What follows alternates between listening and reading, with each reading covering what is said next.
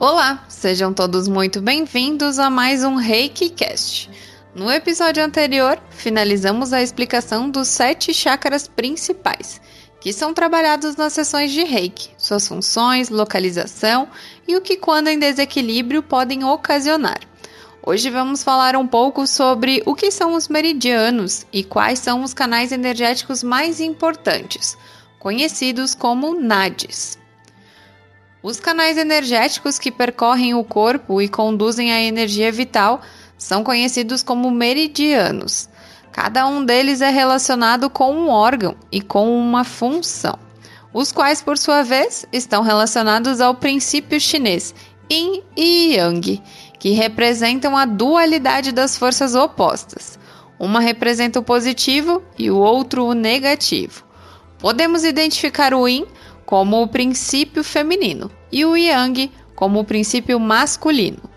Quando juntas, essas forças complementam tudo aquilo que forma o universo.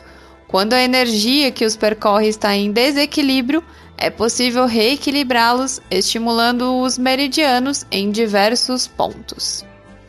Os Nadis são divididos em 3 principais: Sushumna, Ida e Pingala.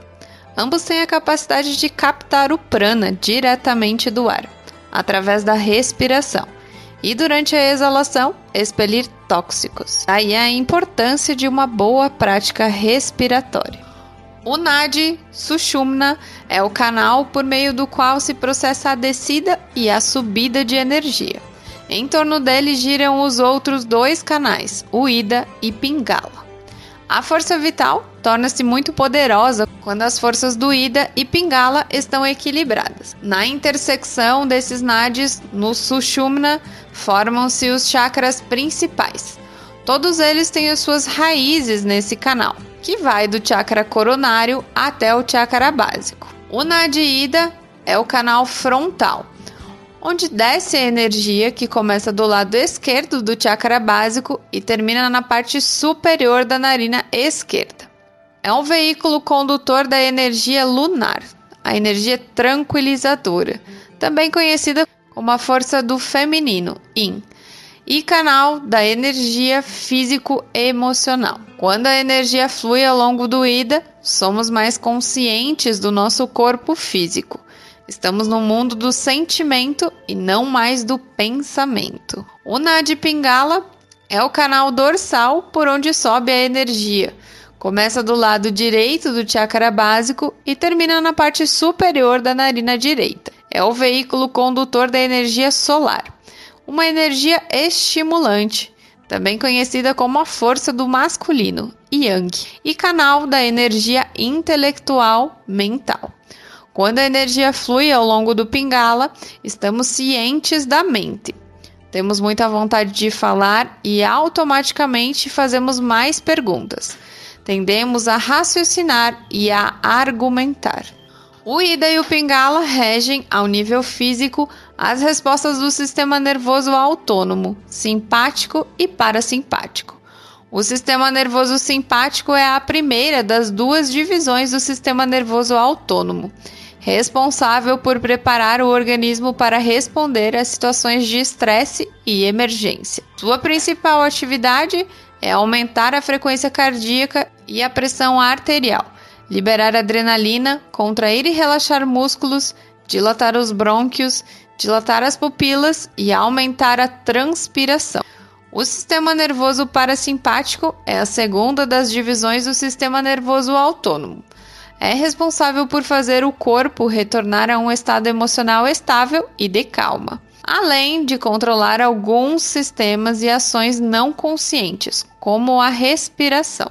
Sua principal atividade é diminuir a frequência cardíaca, diminuir a pressão arterial, a adrenalina e a quantidade de açúcar no sangue, e controlar também o tamanho das pupilas. Reforço que todo e qualquer conteúdo aqui divulgado são apenas para conhecimento dessa técnica milenar de cura, sua história, aplicação e como se tornar um reikiano praticante.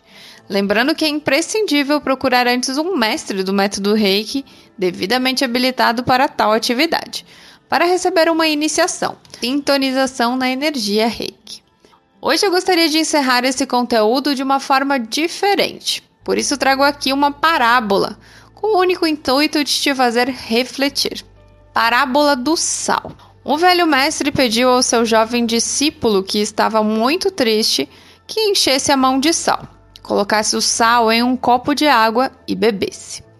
Qual é o gosto? Perguntou-lhe o mestre.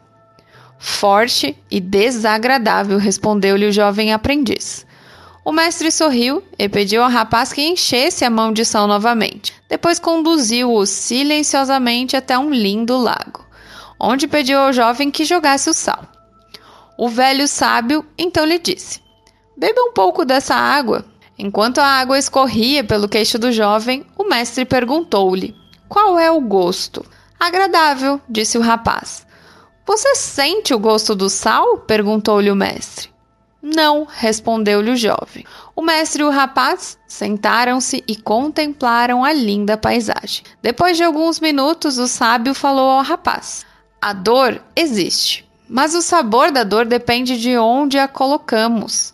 Quando você sentir dor na alma, deve aumentar o sentido de tudo que está à sua volta. Temos de deixar de ser do tamanho de um copo e tornarmos-nos um lago grande, amplo e sereno. Zen Budismo. Espero que essa mensagem toque de alguma forma em seu coração e que você cultive sempre a atitude de colocar os problemas de difícil solução nas mãos de Deus. Sou muito grata por ter você aqui. Se quiser ser notificado sobre as atualizações desse conteúdo, não se esqueça de seguir e ativar as notificações. Também não esqueça de me seguir no Instagram para ficar por dentro das interações, promoções e novidades do mês. Você me encontra como @mariliagalina.terapeuta.